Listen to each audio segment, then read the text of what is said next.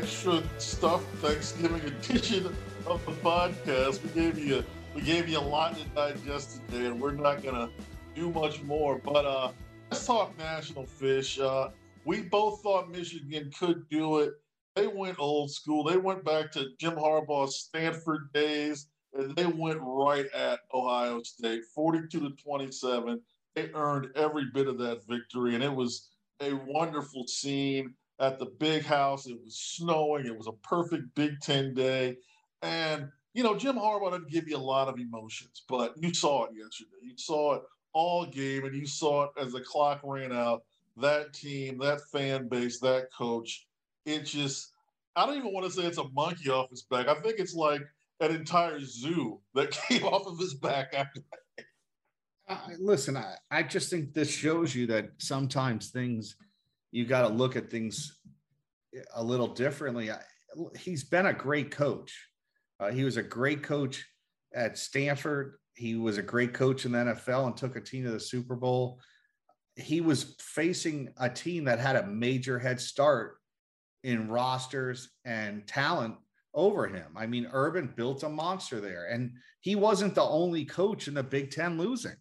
I just think this idea that, the thing is now you lose, you suck, you win, you're great. Like there's no in between with these fan bases. And yeah, he struggled against his two main rivals.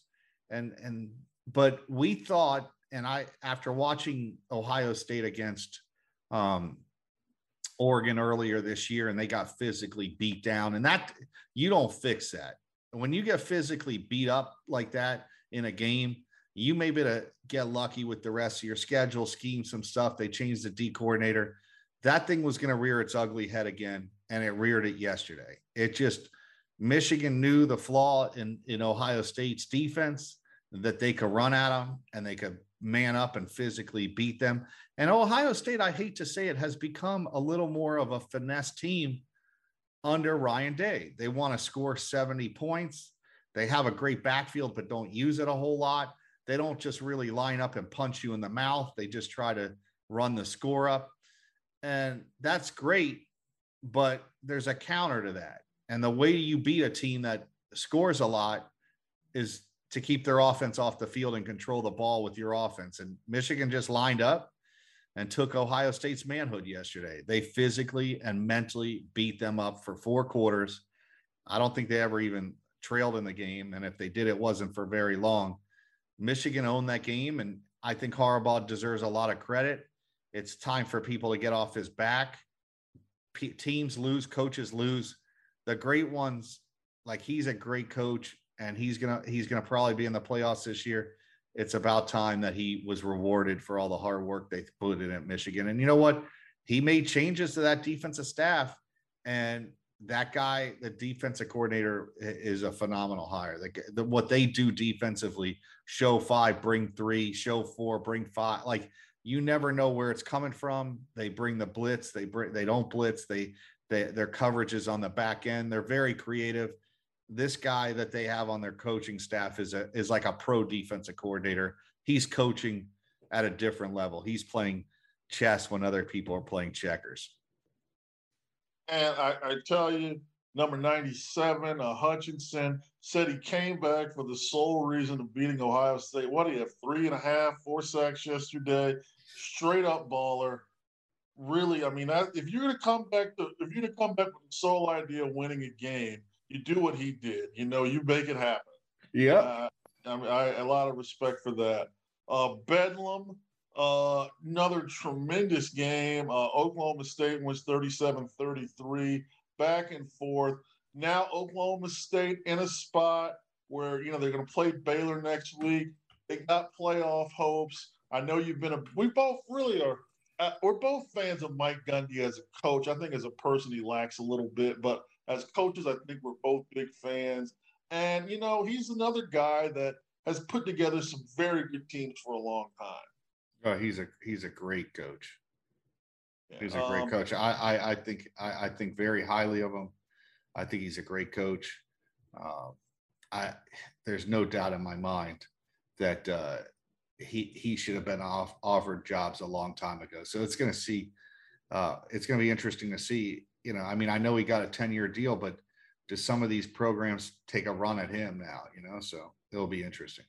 I mean, they did it differently this year at Oklahoma State. They did it with much tougher defense. I mean, even though they gave up 33 points yesterday, a lot of it was, and there was a block punt there. There was some, short fields, but those guys in Oklahoma State uniforms came to hit yesterday. Oh yeah, They were tough-minded kids. Oh yeah. The Iron Bowl. I really love when the Iron Bowl's at Auburn. I think of the two schools, it's just a better atmosphere there. And it was a great effort by Auburn. I mean, unfortunately, they didn't win, but I don't want to take it from just a phenomenal effort by them to hold Alabama to no points through over 3 quarters. We end up going to 4 overtimes, 24-22. Bama wins in the 4th overtime. It was a gutsy performance by them on the day that they just didn't have it, and they somehow managed to win. And that comes down to just I think a lot of times it comes into a program that's won so much that you just have guys that know how to win, even when they play to the level that they're supposed to play, that they're expecting to play to. Just some teams, they've won so much. And, FSU was at this point. Miami was at this point in the 80s. You felt like USC was at this point in time. You just figure it out. Even when you look bad, you just figure out a way to get more points than the other team. And that's what they did yesterday. So it sets up championship week. It's going to be incredible. Georgia, Bama, Oklahoma State, Baylor, Cincinnati still in the top 4. They're going to play Houston. They win yesterday. Notre Dame sits on the outside. I think that one thing that they're going to have to do is probably petition to play a 13th game in the future because, when you're 5 and Oklahoma State is going to be sitting at 6 or 7 and they're going to be playing a top 10 game, if they win, they're going to jump you. And frankly, they should. That's part of the deal. They get to play in a conference. They win a conference. You want to be independent. But, maybe you can figure out a way to play a 13th game. I'm sure that no one will turn down extra money in college football. So that might be something they have to think about in the future. What else? Quick shout out. Charleston Rambo set the Miami record for receiving yards at the University of Miami with over 1,100. Shout out to our guy, Mike Harley, who set the record for catches in a game. I think he had 13 or 14. I'm not sure. It was a record. And there have been some pretty good receivers that have come through Coral Gables. So that's a heck of an accomplishment for both guys. Oh, yeah. Well, hey, listen, man, it's a program they played a program in Duke that they just fired their head coach today. So it's yeah. And David Cutcliffe, I think, can go somewhere and be like a quarterback coach or consultant, but he's done everything you could possibly do, really, to keep them functional. So they were terrible yesterday. They were bad this year, bad last year. Yep. So, we're not going to discuss who should fit that job because we don't have all day. It seems like we're giving you 90 minutes. What more do you want, people? No all doubt. right, we're gonna close this out by saying our producer is Justin Otto, and boy, are we giving him a lot of work tonight. Oh yeah, for sure. We're part of the FNF Coaches Network. Thank everybody there. You can catch the Fishcast. You can get in touch with us on Twitter at the Fish Podcast. We're as you said at the start, we're in about 800 different podcast markets. Everybody around the world can listen to us now. And we thank our distribution partners for all that. So any final words, Mr. Charles Fishbein? No, I'm excited to see what else happens this week. I don't think this is the only shoe to drop, so it's going to be interesting to see what happens. So. We might have an emergency podcast this week. Jimmy D. Smith, you are on the line. You are on the horn, buddy. You better call somebody tonight because you got a lot of explaining to do. Hey, it's not his fault that LSU got fucking bamboozled, man. So. They end up getting, and it's funny how Napier seemed to be waiting for LSU to get. They're like, nah, we're not really interested. Okay, then you lose your top guy. It's like, man, Scott Woodward. If Scott Woodward's been known, he's been known as he wants his game high. We're gonna see. I have a feeling Scott Woodward's he might have something for everybody. We'll see. Yeah. All right. We're back soon, everybody. Thank you all for listening to Fishcast. Have a great evening.